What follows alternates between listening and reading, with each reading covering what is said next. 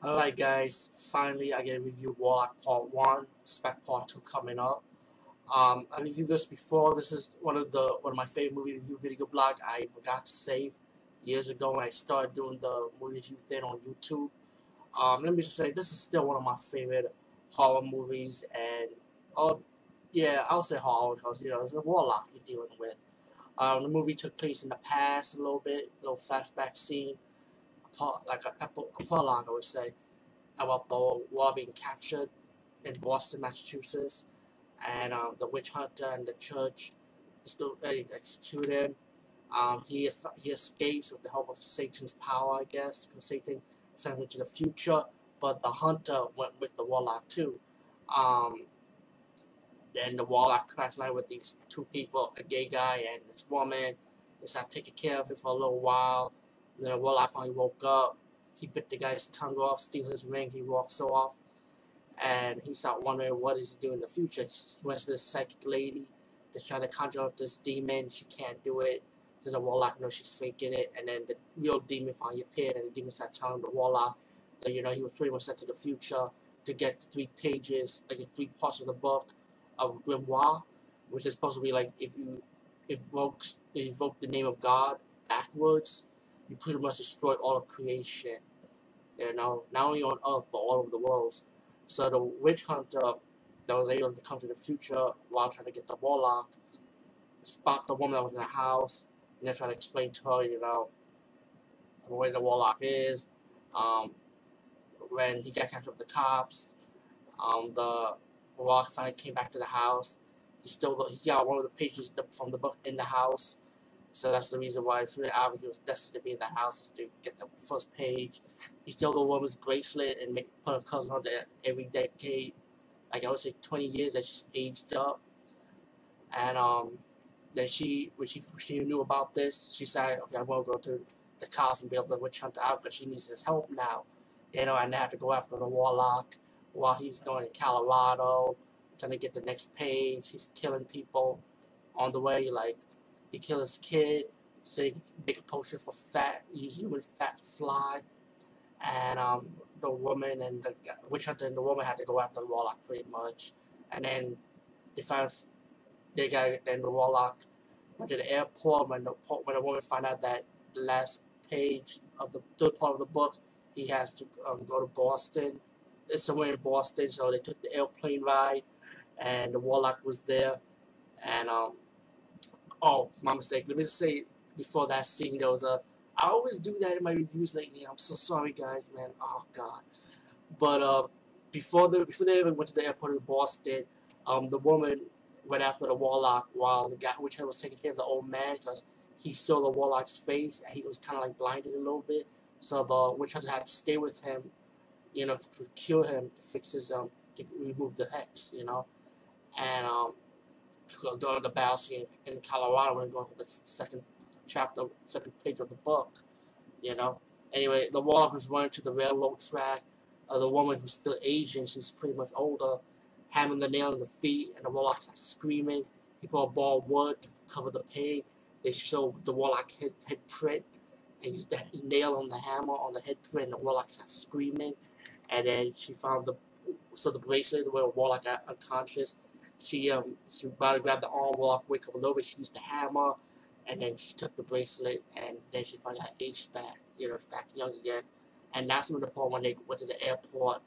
After that scene, they went to the airport, and they saw the woman saw the warlock, but she didn't tell the guy because she didn't want the witch hunter to lose focus. And so they went to the airport, and then to the plane, and the witch hunter started knowing that the milk is stale, the fire is blue, and he realized, wait a minute, the witch is in the airplane.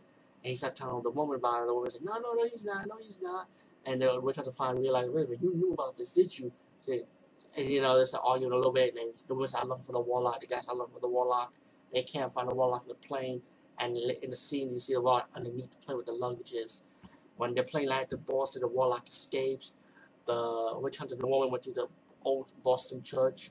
I think the old Boston church to talk to the priest about the book, where the third chapter of the page could be.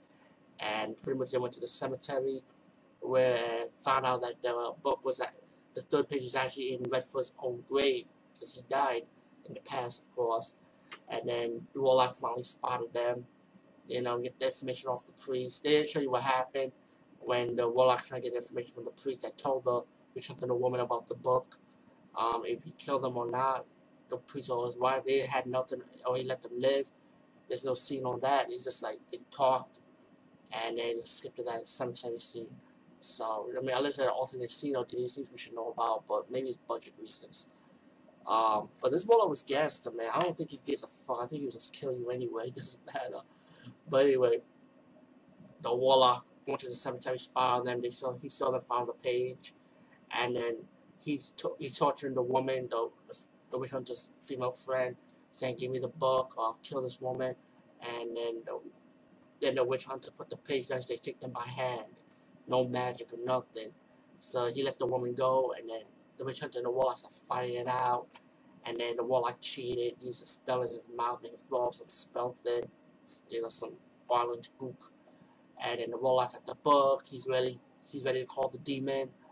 I mean, not the cheating. He ready get the name of God. He can say the name backwards, so the world could be destroyed.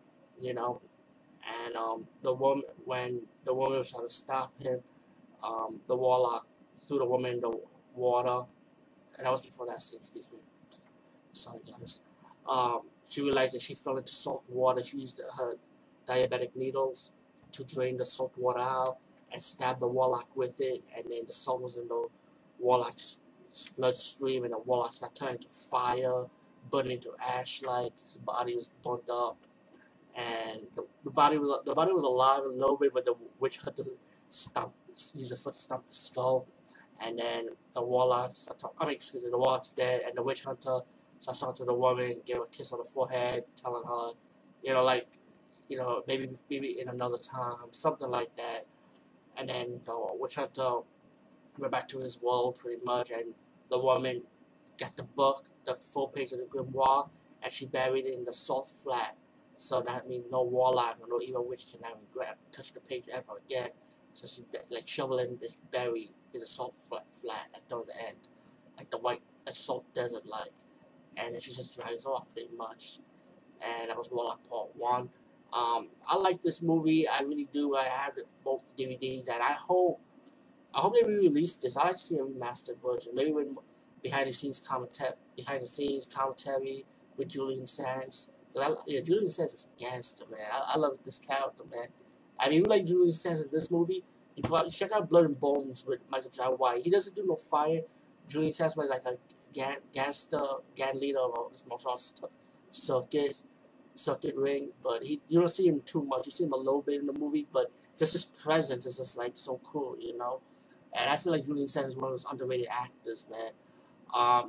Part 2 also has him reprise the role of Warlock, but going for a different scenario this time,